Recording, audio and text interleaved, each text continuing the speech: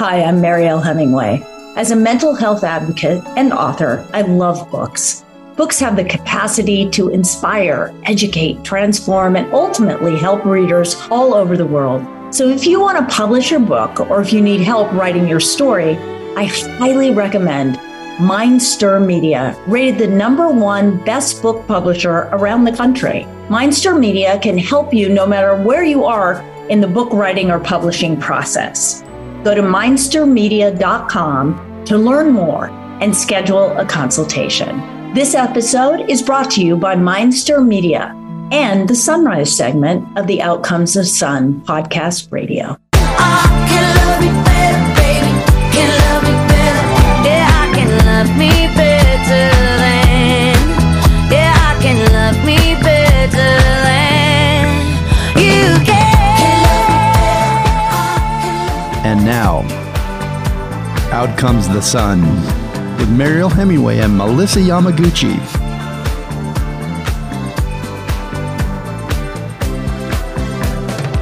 Hello, everybody, and welcome to Outcomes the Sun Radio. I am here, Marielle Hemingway, with my brilliant co-host, Melissa Yamaguchi. And today, we always have a great show. We have a wonderful, fun guest that I'm still laughing because we had a lot of fun with her, and you're going to have a lot of fun with her. But before we get to that, let's talk about stuff. Yep. Let's talk a little bit about our healthcare system and like what you've been dealing with your father-in-law, right? Mm-hmm. Yep. It's rough, man. Yep. So my father-in-law is 87 and, military life, young military man, young in his career began and had some health issues as a result of some of the choices that were made, not by him. Right. And so now here we are at this later point in this stage of his life, and we're working with it. And I have stepped in because his children can't always be available to go to every doctor's appointment and so forth. And I'm more than happy to step in and help. But I came across a situation today that left me completely flabbergasted. And, one of the things that I want to share with you, Marielle, you and I talk about this all the time, is the art of being kind. And it costs, it costs you nothing to be sweet and kind to people, even if you're having a bad day. Just kind of rise above as much as you can. My father-in-law was a bit agitated. He's been going to doctors here and there, not really getting answers, but having more tests run, and we're not sure. And sometimes the doctors don't agree with one another, and that puts my father-in-law in a bit of a funk. Yeah. And so he was a little agitated today, and it wasn't comfortable for everybody because he was agitated, but, he should be offered grace. And so I was kind of hand to the side of the mouth telling the nurses he's a little agitated. And typically he's a camper. He's a pretty good camper. He'll go along and go into these meetings and not really understand why it's taking so long, but he's patient. He has been. Today he wasn't feeling that way so much. I know it's energy. His energy was a bit twisted upside down, and that's okay. We afford him grace. And the nurses were sweet. But the doctor came in, and my father-in-law was a bit cantankerous, if you will, with the doctor. And the doctor became a little incensed, but perhaps didn't feel as though he could direct his frustration towards my father-in-law. So boomeranged it over to me and was snapping at anything I was telling him. And it's been my practice thus far, going to the doctors, is keeping them abreast of what the other doctors are saying, because I believe it should be a collective front helping my father-in-law. And when I shared with the doctor something another doctor had said, he stood up and slammed his clipboard and said, "You can't say that." I said, "Well, I'm not giving the diagnosis." And he said, you guys, he said, "You have been difficult to deal with today." It's the first thing I had said. I had not said one word, but he was really frustrated with whatever. I don't know. Maybe he'd had another patient that was cantankerous as well. I left realizing my father-in-law became even more aggravated. So I really took my energy down, calm, and let the doctor have his moment. It wasn't about me. I don't know what it was about. A little bit of an ego involved maybe, and maybe all the energy in the room. Got my father-in-law out, drove him home. We didn't even talk about it. But as I was driving to work with you today and to share, energy and good news and hope and promise about all the things that are going on in the world, I remembered an article that my mom had sent me. My 85-year-old research assistant, my mother, who's brilliant at this, sent me this great article in the LA Times about this doctor who's 101 years old. And he still goes to work, Mariel. And you can't tell. They said you can't tell by looking at him. He's a little rounded in the shoulders, but they said he still moves with a pretty strong gait, a little sprite, And he goes into his office twice a week. And the other 3 days, he is conferring with colleagues, and he's on Zoom with different medical schools throughout the country, helping them with ideas and working with research people, trying to figure out ways to cure certain things and work on different ailments and addressing new ailments that are new that weren't on the horizon before, maybe from looking over at our phones, hunched over, whatever the issues are. And when he was asked by a reporter, why are you still working at 101 when you could easily have retired 45 years ago? And he said, what? He said, I took an oath to do no harm. I took an oath to help. And he said, if I'm still mentally and physically capable of providing that help, why wouldn't I? He said, I love my patients. I love trying to help people. And I want to be a resource for people who don't have access to good health care and who don't have solutions. I think I can still provide that. Now, when I can no longer provide it, I'll step away. But Mariel, 101, God love him. Well, also, he comes from a generation that probably, and I don't know about the other doctor that you saw, but he comes from a generation that's about, their bedside manner was very different. I remember my mother being sick with cancer when I was a kid, or my father having a heart attack and being in the hospital. It was different. There was a different sensibility. It was still like, neighborhood doctors or like the town healer doctor, whatever. They still had that feel to it. And it seems to me that this guy who is 101 feels like, like he's still that guy. He still wants to go. And by the way, I totally get it. I get that it's like, because people say to me, like, well, wow, you could retire. What? I mean, to me, I actually feel like I'm at the beginning of my life. Like, why would I retire at 65? Like, that doesn't make any sense to me. It never has, though. I don't believe in that sort of like rote thing where you go and, you're out of college and then you have a family and then you work and, you pay the mortgage off and you do all this stuff and then you retire. But usually so many people, they get to that age and they're sick because they spent all their time working without passion. I think that has a lot to do with it. It sounds like this man has a passion for what he does. And gosh, I invite everyone to find their passion. I don't care what age you are. Find your passion and do it. And don't quit doing it until you can't do it anymore. Right? And age is a number. It is a number. I mean, when I was a kid, women were old at 50. Now you got women at 50 going, 50 is a new 20, and whatever. They're throwing it doesn't faze them because they don't see it, right? But, and to answer you alluded to the age of the doctor that I was grumbling and griping about. 68, 72, somewhere in there. Oh, wow. Not a young camper, but I don't know what took place in his day. I think the point of me wanting to share that, besides, dumping, and so please forgive me for that. But I think when I was driving to work and to meet with you to do this, I was thinking, God, remember that guy that was 101 and the joy he had in doing what he does? I mean, there's 100-year-olds. Again, I guess it's attitude too. It is, man. He just has a different way of starting his day, a different way of looking at life, right? So it sounds like the other doctor like goes to work. It's work. Right. It's heavy. It's work. And those damn patients who don't appreciate me. Who knows what his story is, right? He's got a story. Something's going on. We all got stories. He's not appreciating him. Yep. And, but all that said, you're a professional. It reminds me of when I was working in in film a lot.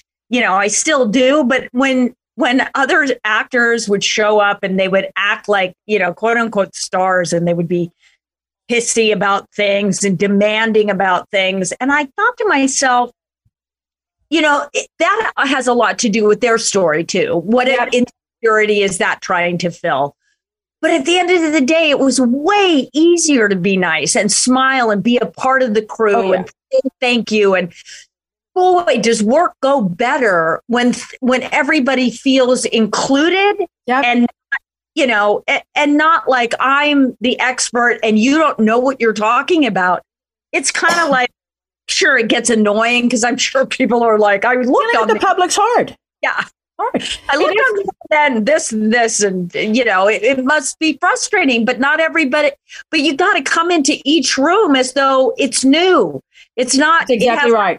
What you just left, or the person who thought they were an expert, or your wife who called you on the phone and told you something. You got to reassess, and I'm not just talking about doctors. You've got to kind of think about, and if we're even thinking about like the nowist, right, being present, if you're present, you can let go of what just happened. You can let go of those stories that were, and then to do whatever you do with passion and presence. Wow, that to me is what the key is. It's like, don't show up with your baggage. I don't need your baggage. And being I'm not in the present, give you mine. You don't give me yours. And being in the present is also a form of ikigai, which is capturing the joy and essence of life. And you and I talk every day, and our audience knows that. But for those who are tuning in for the first time, Meryl and I talk every day. Sometimes 12 and 13, 14, 15 times a day, if I'm lucky.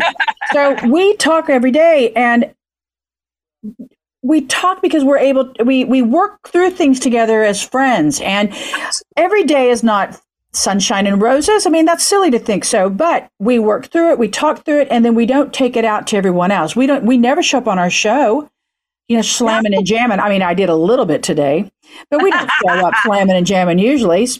But I also think we always try to share things that you, as the audience who are listening, are probably dealing with in their own life. We try to share things like, oh, I went to the market today, saying, whatever. And this is what I came across, and whoa, it blew my mind. Or the homeless are outside my house. And these are issues, these are issues in the community. I think that we all deal with them. Is like being aware of how you're dealing with it.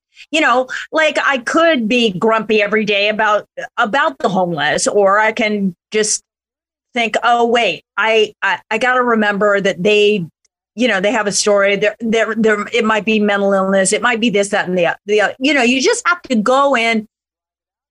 Today is a new day. Yep. So join in, participate in being kind about all of it. I don't know. And I think the number one reason I wanted to share is because I know that people encounter this. I hear people all the time talk about, the way I was treated, the way my parents were treated, the elderly not being taken care of, whatever it is. This doctor, who is 101 and is still practicing, is a Holocaust survivor. Interesting. So there are many reasons to think, well, I should be angry or bitter at the world because of. But all also, of us have a story. All of us have a story. It shows you a lot of why he is incredibly grateful for every day, and just grateful to be here. But he could be bitter on some level. But this man, who has endured so much and is so beautiful and grateful and loves his patients and loves what he does, I think that for me, the takeaway is, yes, to everything you were saying about how we bring in our own sunshine. We determine the weather that day for ourselves. But what helped me move away a little bit from my total confusion on what just happened, because I haven't encountered that blatantly before with my father-in-law or my mom or my father or anyone else. What my takeaway and what helped me kind of recenter was remembering, yes, this guy has a story.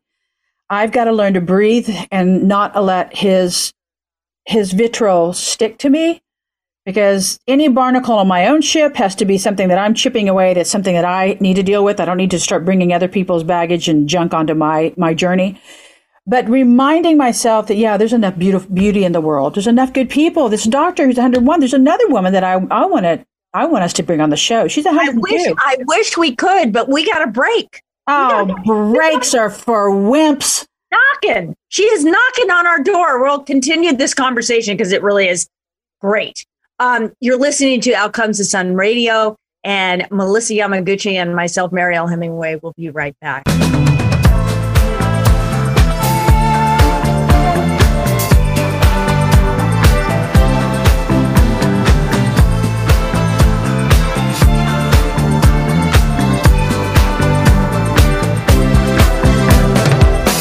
Good morning, Santa Barbara. You're listening to The Morning Show with Mariel Hemingway and Melissa Yamaguchi, that'd be me, right here on KZSB 96.9 FM and 1290 AM in Santa Barbara. They forget my name. Aim. They call me Hell. They call me Stacy. They call me Her. They call me Jane. That's not my name. That's not my name. That's not my name. That's not my name. That's not my name.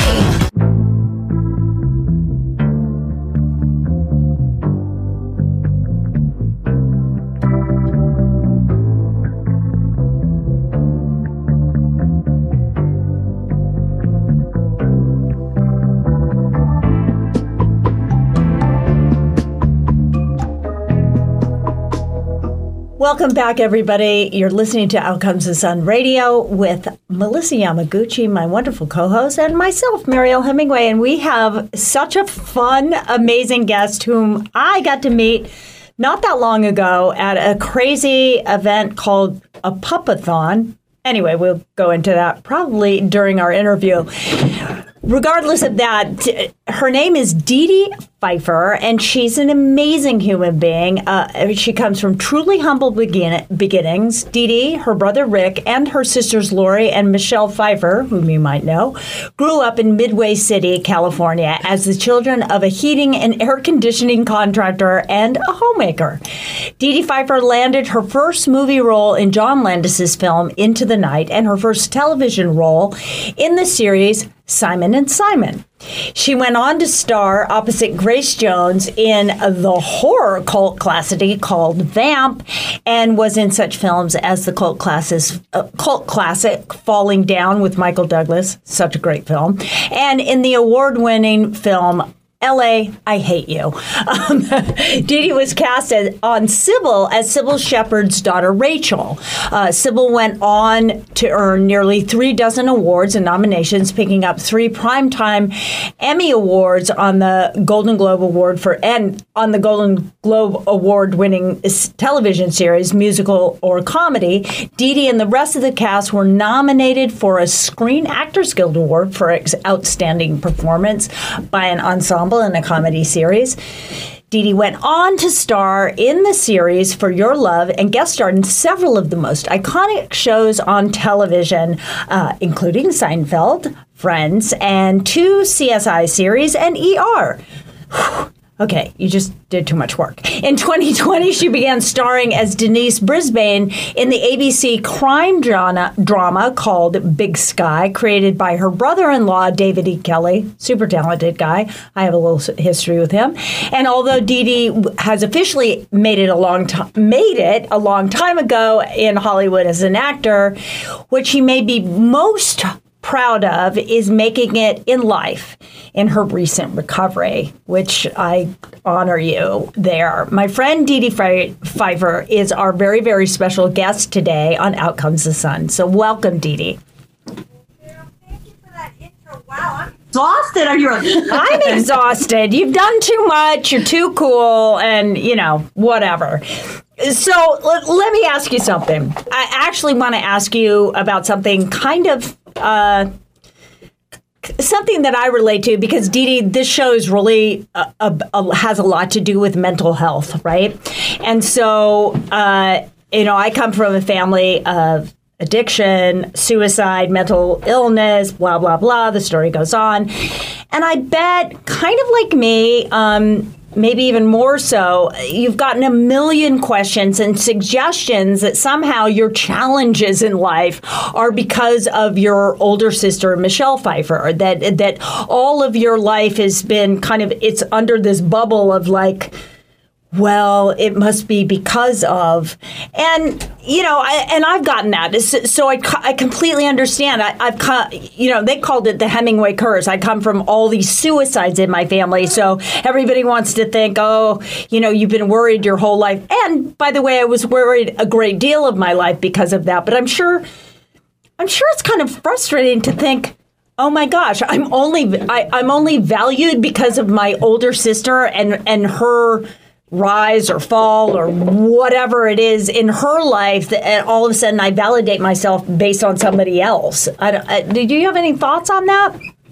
I'm so glad you brought that up, and it's a beautiful question. Thank you for that. Well, it's funny. I was asked, here we go, to be the keynote speaker at the Betty Ford 40th anniversary of their organization. I didn't even get sober at Betty Ford. I was sober at a little rehab in Hollywood. But this is what sobriety looks like. This is what recovery looks like. This is why I'm recovering out loud.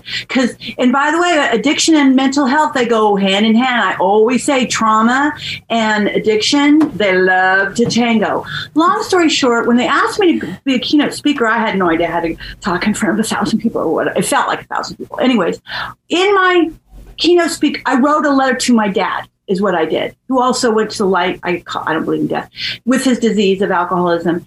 And in there, I bring up my sister. I bring up, if I was Michelle Pfeiffer's sister, I'd drink too. And I said, as if my sister has anything to do with my being an addict. What? That makes no sense. But I can see how they would go there, Yeah. Or I would think that I'm less than because of her, because she is amazing. Oh my God, beautiful, talented, successful, married, children. She's got a lot going on. She's also a human being. People don't see that side of that.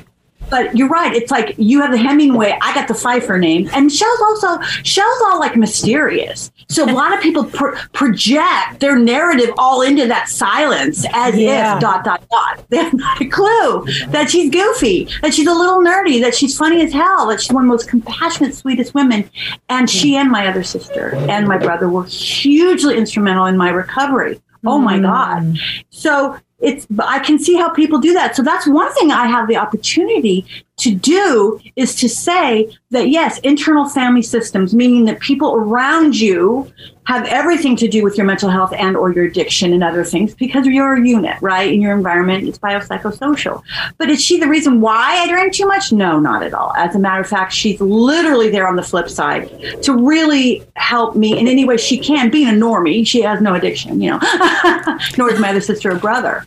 But the mental health part, girl, my father was, an addict. Like I said, he left the earth. He left his earth body from cancer, but he certainly left with his disease. That was never, he just couldn't drink in the hospital. Okay. That was just the bottom line. So he did not get sober. He was forced. Yeah. But my mom had shock treatments in the 50s. For mental health issues, which really, at the end of the day, when I was in college, I did research on what happened because she was still with us at the time. Wow. It was just good old-fashioned postpartum. But back then in the 50s, they didn't know what that was like. She just looked like she was nuts. She couldn't stop crying.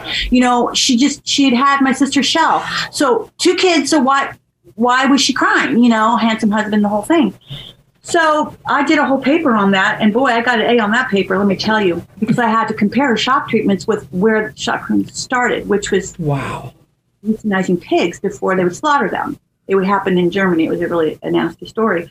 But so my mom, and then she had me 5 years after shock treatments. I always say, well, that explains a lot. I didn't say while she was pregnant with me. It was after, but still. Vibration, that energy, that frequency. And I'm like, bring it on. Yeah. I had an addict over here and then one with mental health issues over here. I never got to meet my mom. What she was like before they zapped her 12 times or how many times they zapped her. So I'm all over your show. I'm all over Recovering Out Loud. I love being part of the conversation because part of having the conversation will help chisel down. I talked about that day at the hackathon. It helps chisel down a little of the social stigma, which then helps reduce the shame. Mm-hmm. Absolutely. Well, you're so brave to do your recovery out loud, as you say, because it's really important for people to realize that it's. I just did a movie in Arkansas about a country western singer. It's not a true story, but he has alcohol problems because he's self-medicating a pain that he couldn't get over, the loss of a brother, blah blah blah. But these stories are real, and these stories help other people to realize we're all human. We all may have a famous sister or a famous this or a famous that, or we may come from, a man who sold air conditioning or whatever it is, right? It's all part of our journey, and we need to be brave enough to just say it because we're all so interconnected in this story. You're absolutely right. Since I've gotten sober, one of the beautiful things I call it is a rebirth. Yeah. And I believe that when people are able to also lean into their mental health issues, whatever that might be for them, and there are some that are far more serious than others, but when we lean into it, when we're running from it, that's actually when you're going to get in trouble. Here's the ironic part. When we run from those things that scare us, is how actually you can end up leaving your body way too soon, right? You're not going to ever die from leaning into it and saying, I need help.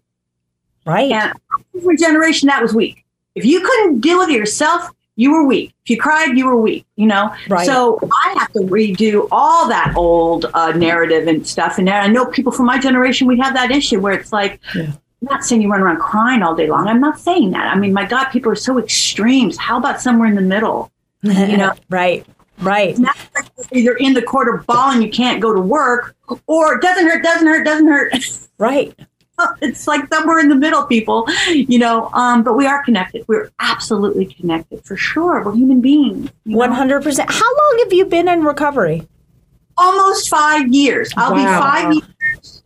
Good for you. Congratulations. Thank you. This next month, let me tell you, I went through the pandemic, and when I first got out, my 2 teenage boys were a little, they were so happy and proud, but they were also teenagers, and I jumped in their lane because that's what you kind of do. At least I did. And I got spanked. I got slapped, but I had an amazing sober coach. And believe it or not, you watch Down with Dedee, you'll actually understand and know what a sober coach is. They're phenomenal. Problem is they come with, you have to be able to hire them. Insurance companies don't cover that. Which is so instrumental it's one thing to get sober. It's nothing to address that element. Often rehabs, and I say this with love, but they don't know. They're not addressing the underlying other issues that are going on, which is the mental health issues. Let's just say, example, trauma. Now, addiction's over here, trauma's over here. If you're only addressing the addiction, that trauma is still there. Yeah. And that's the underlying stuff that you're looking at a relapse, and vice versa. If you're addressing the trauma and not that addiction is going to kneecap whatever work you're doing with the trauma. Absolutely. Right. And we sadly don't look at it as a multidisciplinary wraparound way of dealing with these things unless you have somebody who knows both. And generally speaking, not all clinicians are, I'm going to say, trained on dealing with both. Yeah. And you're going to have to take your ego aside and say, hey, I'm going to help you with the addiction, but we do need someone to help you who's a professional in trauma. Yep. Absolutely. I know you're not one to 2 people, but I'm telling you, this is the way we're going to tackle this so that you have a shot at success in your recovery. Most don't even think that way. And I'm going to be the one to say, hey, excuse me, why not? Let's. Absolutely. Yeah, because I just think that's important. Well, you made a mention that insurance companies don't always cover the sober coach, and one thing that we've been learning on our show through different interviews and with people in various industries is that insurance isn't covering a lot of things that are happening. But aside from that, Dedee, what we've discovered is that the people that are graduating from college with a degree in social work is shrinking. And so we heard that we know you took a 10-year hiatus, and then you went back to UCLA and you got your degree in social work and social services, and social work, not services. I want to first of all applaud you. It's huge. And because it's so desperately needed, but also going back into a totally different arena from where you'd been. After everything you've been through, can you share with our listeners what that was like? Scary as you can imagine. I graduated high school in 82. Now, Meryl, were you even born, baby? Probably not. Anyway. I'm older than you. I'm older than you. 59. I'm 61. Winner! Hey, because I had work done. If that's natural, we're going to have to talk off camera. What vitamins are you taking? Because I need a bunch of those. The truth of it is, I graduated in 82, so with barely a high school education, if you really want to go there. So when I decided in my, I guess, what was that? I graduated in 2020. So when I decided to go to college, I literally just walked up the driveway of a community college and went in and said, hey, hi, I want to get a degree and I want to help people. I thought it would take like a year. I had no idea what the heck I was even doing. And I walked in there, I said, hi, my name's Dedee and I want to help people. And the guy goes, you look familiar. I'm like, yeah. Anyways, so I want to help people. And he's like, well, what degree do you want? And I said, I don't know, you tell me. He goes, man, that's not the way it works. You tell me what you get to this little thing called my Getsy. And I said, well, I just want to help people. And he goes, well, are you talking a psych degree? I said, sure, why not? Let's start there. That's how it started. So first he goes, when did you go to? I say 82. He goes, oh Lord. So they and they realized I didn't know anything about algebra. Are you kidding me? When they told me to write a paragraph about something, I wrote 5 pages, no periods, no capitals. I went off. Oh, I was opinionated to no end, but I had no idea what a thesis statement. I didn't know what anything was. And I asked them, this is a typo. They said, what do you mean now? This is like 2 plus X equals 14. I said, excuse me, this is a typo. They said, where's the typo? I said, the X. Why is there X? And they said, oh, no, it's called algebra, Ms. Pfeiffer, algebra. I went, right. They're like, just answer the best you can, just fill in a bubble. And sure enough, they were like, wow. So I had prerequisites after prerequisites just to get to the AA in the community college degree, which took me 4 years. And I had 2 kids in tow, dragging them with me into tutoring with a fever. You're fine, get out, And then I was able to get to CSUN and got my bachelor's of psych. And from there, I took a turn and decided social work was more of the degree I wanted because it was more diverse than a psych degree. It was biopsychosocial, macro, meso, and micro. So the degree is extremely layered. And I did not ever work with children because I was way too much of a pitbull. I would get arrested. So I worked with the older population, homelessness, and mental health, and of course, and addiction. So I took a year off. In my 2-year UCLA degree, I took 3 years to take a year off to get sober. It was at that point I hit my wall and went, wait a minute, I can't pretend anymore that there's not a problem here. Mm-hmm. And then I was graduating in 2020 when David, my brother-in-law, texted me saying, hey, are you still acting? But what's so funny, and he then offered me Denise on Big Sky. But let me tell you what happened. I truly believe because of my sobriety and taking that year off, not knowing, having a clue what was going to happen. I just knew I had to do the next indicated action, the next, just keep one foot in front of the other and believe in the process, which is something you can't touch, and have faith, which faith works best in the dark, in a process that you can't touch. Talk about giving up all power and ego and all of that stuff and say, somehow this will work itself out. I don't know, but I know that the way I was going, I wasn't going to make it, Right. And so I took a year off and I literally only worked on my sobriety and then went back to college to finish my last year. And that's when David said, hey, so at that point I knew, okay, I'm not a clinician. I'm not one-on-one. I'm terrible with that.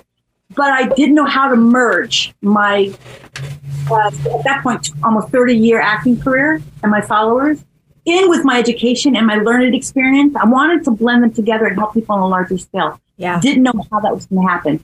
Bam, Big Sky gave me that opportunity, which is why I'm sitting here today. Wow. And now I'm going to blend them together. I'm going to use that platform to help more people than I ever could one-on-one. Well, that's amazing. That's so cool. Go ahead, Melissa. No, I'm just saying it's very smart. It's really smart. It is. It's incredibly smart. Do you want to ask? Go ahead. No, you go ahead. I should stop this conversation. We've never been in the same room. Just so everybody who's listening, we're like this is the first time we've ever been in the actual same room it's like together. Being on the Brady Bunch. I keep looking like, oh my gosh, what are you doing? Okay, good. I screw up more because you're here. I don't know. I'm so excited. Anyway, little like this, her little face. Instant evolution. Well, you took that time off. So let me ask you, did you feel as though before you hit, did you hit rock bottom? Was there like some sort of rock bottom that you hit before you went into recovery? Because that's the typical thing, It's like, you got to hit that thing and not until they get there. You can't help anybody until they've hit rock bottom. So explain maybe what that was for you, or maybe you didn't. Maybe you just came to the realization that this had to end. Meryl, that's a really good point because I get asked that a lot. What was your bottom? And my answer is always the same. Which bottom? When you're active in your disease, which is what addiction is a disease. And right now I'm not active in my disease, but when you're active in your disease, which is you're using your DOC, your drug of choice, and that can be sex, gambling, meth, heroin, alcohol, work. When you're using something to an extent where it's affecting us in a negative way, addiction could be it or not. I don't know. I'm not going to make an assessment on this podcast, but that's certainly something to look at. You have to ask yourself, in your heart there's a problem. You might be high active or I call them high functioning, which is what I was. But I knew there was something going on. But again, that shame riddled me to no end to ask for help. I kept thinking I was a loser. Why can't I stop? Why can't I be like my sisters and brothers and everybody else? Why is it I stare at that half of glass of wine sitting across the table and she's not finishing it? Why aren't you finishing that? What is wrong with you? Everybody I know in my world, we finished all of that, and I'll drink everybody else's around the table. When you're not, listen, this is a happy hour. We don't want to be unhappy and leave any alcohol behind. They're like, I'm like, no, I have a fucking, excuse me. It's okay. We'll bleep you. Well, you're going to be bleeping me like crazy. That's why my podcast, I'm like, drop that F-bomb. I'm going to do it before you anyways.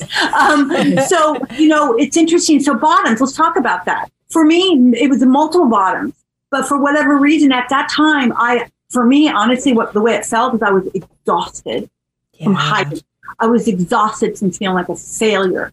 I was exhausted from saying, wow, I can get A's in college, raise my kids on my own, make sure they make their soccer, their taekwondo, do all of these things, but I cannot seem to harness this, what I used to call the dragon, WD City. It's a dragon it feels like trying to train a dragon, a wild dragon, which is the name of my internal alcoholic, which is WD City. WD, believe it or not, stands for wild dragon. And I got sober in my 50s. City. WD City is the name of my addict inside who likes to come out and go, hey, D, you were going through a bad time. You just have one. WD City, what are you saying? She did it. You better listen to that little voice when you start to undo all your work. When you start to rewind that work, stop, pull that car over and throw that you-know-what back in the trunk of your car and get behind the wheel. Because I don't know about you, but my WD City, she don't know how to drive. I'm like, chica, I got this car, not you. And that's how I handle my sobriety, which is not today, Felicia. Tomorrow, but not today. Because I'm on the roll. And even though I have hard moments, this is what it is. So I hit my bottom after the first year of my second year degree at UCLA. At that point, it had been a long run. Why? Who knows? I think the universe was saying, okay, D. Okay. And I started to look at 800 numbers on the TV. And it said anonymous 800 numbers. And I thought, gosh, I'm Dedee Pfeiffer, and I guess I can call and just be, Jill Green. Jill, I always wanted to be a Jill because my woman is Dorothy. So I thought I'll be Jill Green, and I'll call and just say, hey, how does this work? What do we do? And I was just so scared. And at that same time, my family came to me and said, we'd like to do a intervention. Wow. And I looked at that family member and said, oh my, no, you don't have to do that. I'll go. Just take care of my kids and my animals. I'll go. And then they went, wait, we expected a big F you. We did not expect that answer. So they went back to the and said, she's willing to go. And they're like, what? And they were all dead, all bored. You know, we know she's not going to show up and it's going to be this whole like thing. And I said, no, I do need help. I didn't know how to ask. And at that point, my sister started bawling. Wow. They didn't know how to help me. I didn't know how to ask. It was actually really sad. They saw me slowly dying. And this is why I'm doing this out loud. Because there's so many people out there who are like me and my family, where you're like, we want to help, but we don't know how. We don't know how to have the conversation. And they could have easily gotten a royal FU from me had I been not ready for whatever reason. Right. That's right. That's exactly right. You're ready when you're ready. It's very subjective. I know sometimes when you've lost everything, people are like, is she or he or they not ready? They've lost everything. They're in the gutter. And guess what? Not yet. They're ready when they are. That's right. Yeah, that's exactly That's right. It's one of the hardest things. The same thing with mental health, right? You'll accept that treatment when you're ready. Yeah. And that's probably one of the hardest things about being those around us. Yeah. Is you want them to be ready, then they're probably ready. So the best you can do is say, hey, I can see you're struggling. I love you. And when you're ready, let me know and I'll be here to help you seek help. And that goes for mental health and or addiction. Yes. Absolutely. That's all you can do, right? Yeah. Yes, it's a great tip. It's huge because people are wanting to know what they can do. We talked about in our last interview, or a recent interview, on a show, Queen Charlotte, where the Dowager Queen comes to her son, Mad George III, after he and his wife have a baby. And she asks him, are there any signs? As though there's some sign, like a birthmark that indicates mental illness from the Mad King George, his son. And so the question lies is, people don't know what to do. And what you just said, offering love, and I'm here, whenever you're ready, I'm always here, it's a huge wall of support. It's a great huge tip. wall of support, and just being, and I always say this, it's like, because you can never change anybody, but you can hold space for anybody, right?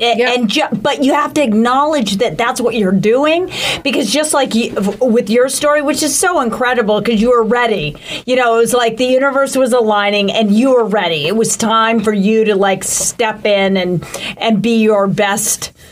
Be your best self, but you didn't know that. And had you known prior, had your family been able to say, "Oh, I really want to help you, and I'm gonna step back until you're ready," it would have been nice. But whatever. But that's the thing. Nobody knows how to address this, and that's kind of what my mission is, and I think it's kind of your mission with helping people with addiction. Is just giving them opportunities to be able to get the help that they need, right? Mm-hmm.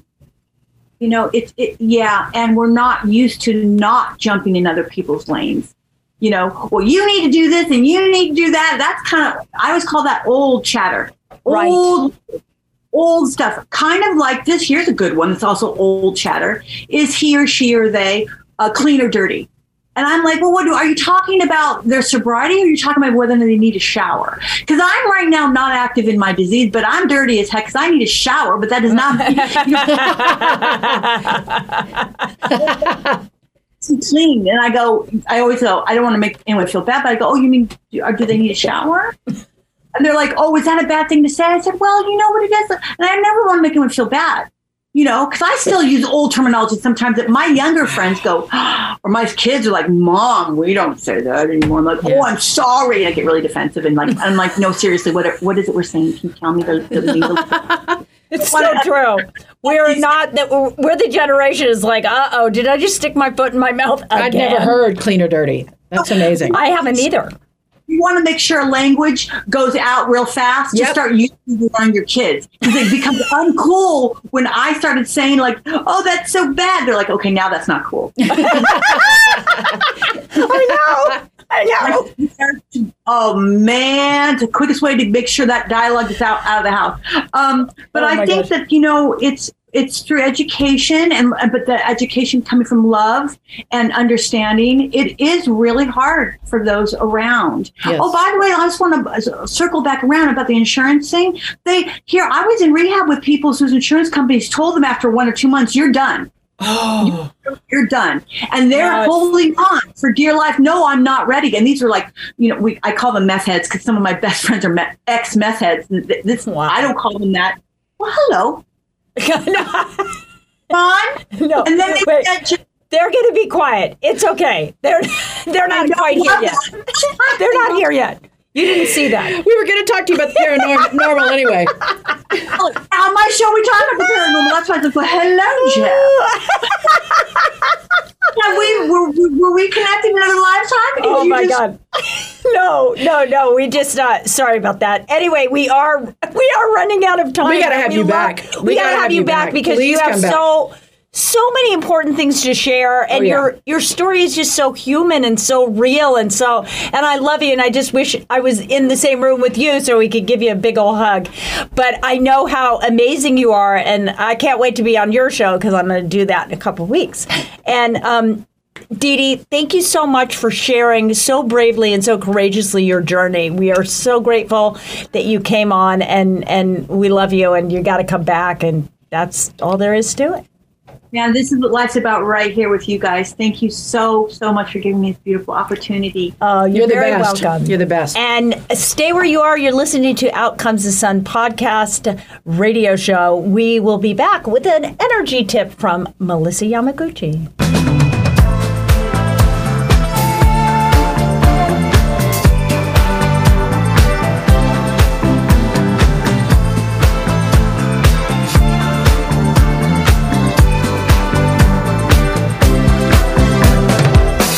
Hey, good morning, everyone. You are listening to The Morning Show with Mariel Hemingway and Melissa Yamaguchi right here on KZSB 96.9 FM and 1290 AM in Santa Barbara. Every decision I've ever made in my entire life has been wrong.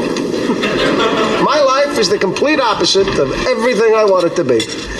Every instinct I have in every aspect of life, be it something to wear, something to eat, it's all been wrong. Tuna on toast, coleslaw, cup of coffee. Yeah. No, wait a minute. I always have tuna on toast. Nothing's ever worked out for me with tuna on toast. I want the complete opposite of tuna on toast.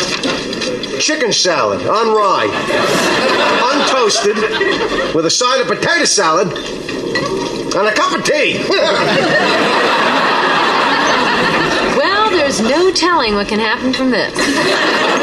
You know, chicken salad's not the opposite of tuna. Salmon's the opposite of tuna, because salmon swim against the current, and the tuna swim with it. Good for the tuna. George, you know, that woman just looked at you. So what? What am I supposed to do?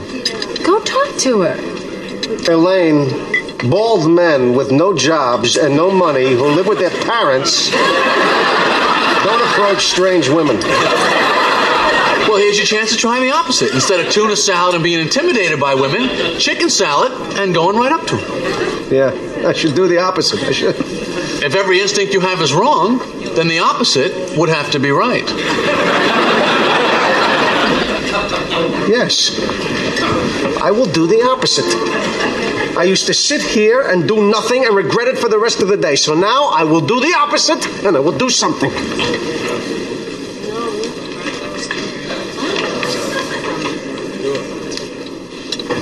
Excuse me, I couldn't help but notice that you were looking in my direction. Oh, yes, I was. You just ordered the same exact lunch as me. My name is George. I'm unemployed and I live with my parents. I'm Victoria. Hi.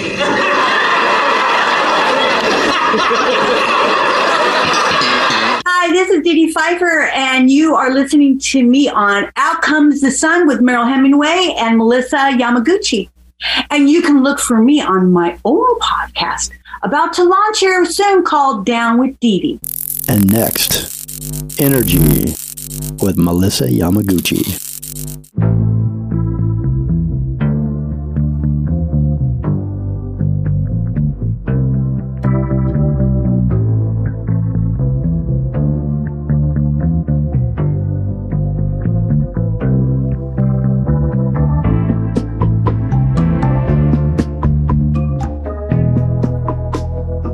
Welcome back to Out Comes the Sun with Mariel Hemingway and Melissa Yamaguchi. I'm Melissa, and I'm here to share a tip with you on energy. One of my favorite lessons in energy is that of Ikigai.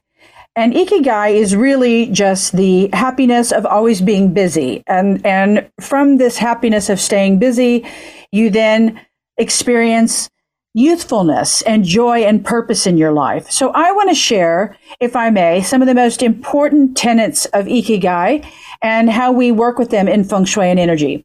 First of all, Ikigai is a practice that is utilized in Japan and probably the most prevalent place where it's recognized is in Okinawa. And in Okinawa, for every 25 people out of 100, so a fourth of the people of 100, so every 25 people out of are over 100, are 100 years old for every 100,000 people there are. So 25 people out of every 100 are over 100 years old out of every 100,000 people there are. Largest group of people over 100 years old anywhere else in the world. So these are some of the key components, and I hope my math worked out there. I'm realizing now that I could have some people scratching on chalkboards to figure out what I just said. The most important aspects of Ikigai, to obtain Ikigai, is to understand the importance of community. Having a group of people around you that you can be not only contact and do something with, but perhaps meet up with and connect with each other and also hold each other accountable. Did you make your appointment? Have you talked to your daughter? How are your roses? Whatever the connections are. But as we age, as those of us are lucky and fortunate enough to age, we start to lose family members and friends and loved ones. So then our circle becomes smaller and it shrinks, and our connections do. So it's important that we create communities in new areas, whether it's at the temple, the synagogue, the church, or it's the local community center where you go and meet up with people. I don't care if you're playing bingo, but it's staying active regardless of your age. Pickleball, whatever you want to do. Also, it's nurturing friendships. Those friendships that you do have, making an effort and a point to stay in contact with people. And I'm not just talking to any of us over the age of 100. I mean, for all of us. I encourage my children who are 21 and 23 to be very actively engaged with their friends, reach out to them, check on them, see how they're doing, to build these threads of relationship. And once they've learned these practices, they can take them with them throughout life, certainly. Eating light. Now, that's an odd addition to Ikigai, right? But the importance of this is that when you eat lighter, your food is not as heavy and saturated, then you're able to move, which is the next point that I want to make with Ikigai. It's daily movement. It's staying busy. It's not sitting down on the chair and staying there. Now, certainly we can get tired and want to take a rest. This isn't about that. It's not even about those who like to take a midday nap, but it's about keeping yourself busy, staying active. And then, most importantly, is getting enough rest, which goes back to the nap thing. There have been studies out recently that talk about the benefits of taking a nap and how there used to be a time when people were made to feel guilty if you were pulling out a mat and taking a nap after kindergarten, then you were seen as you were laughed at. But that we're seeing the benefits of that. So certainly getting enough rest and going back to many of the messages that Meryl and I both have shared on the importance of setting your bedroom up for pure comfort. So let's practice the art of Ikigai. I'll do it with you. I do it already daily, and it's an important part of my life to your health through the lessons of Feng Shui. Now stay tuned. Don't go anywhere. Coming up next is Meryl Hemingway to talk to you about balance. You're listening to Out Comes the Sun.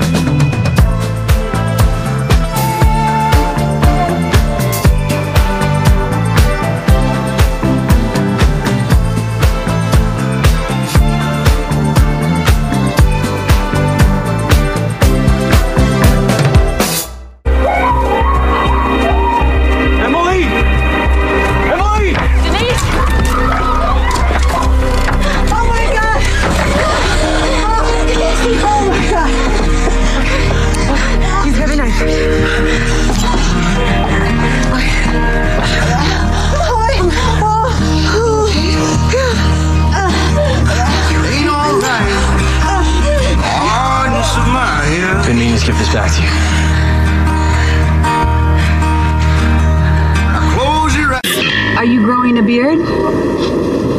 Why shave every day? Just grows right back. I guess. I'm afraid I'm just not interested in how I present myself.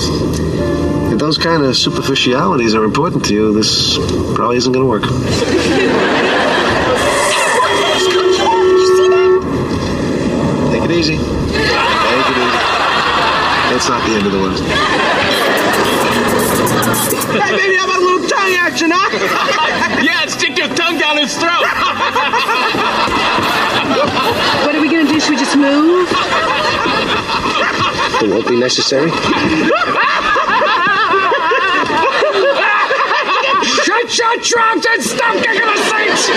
We're trying to watch the movie!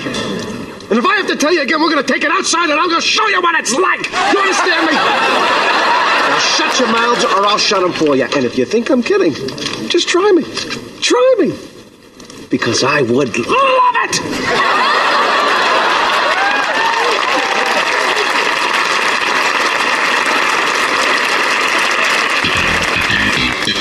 Are you sure you don't want to come up? I mean, it's only 9:30. I don't think we should. We really don't know each other very well. Who are you, George Costanza? I'm the opposite of every guy you've ever met. And now, Mariel Hemingway with Balance.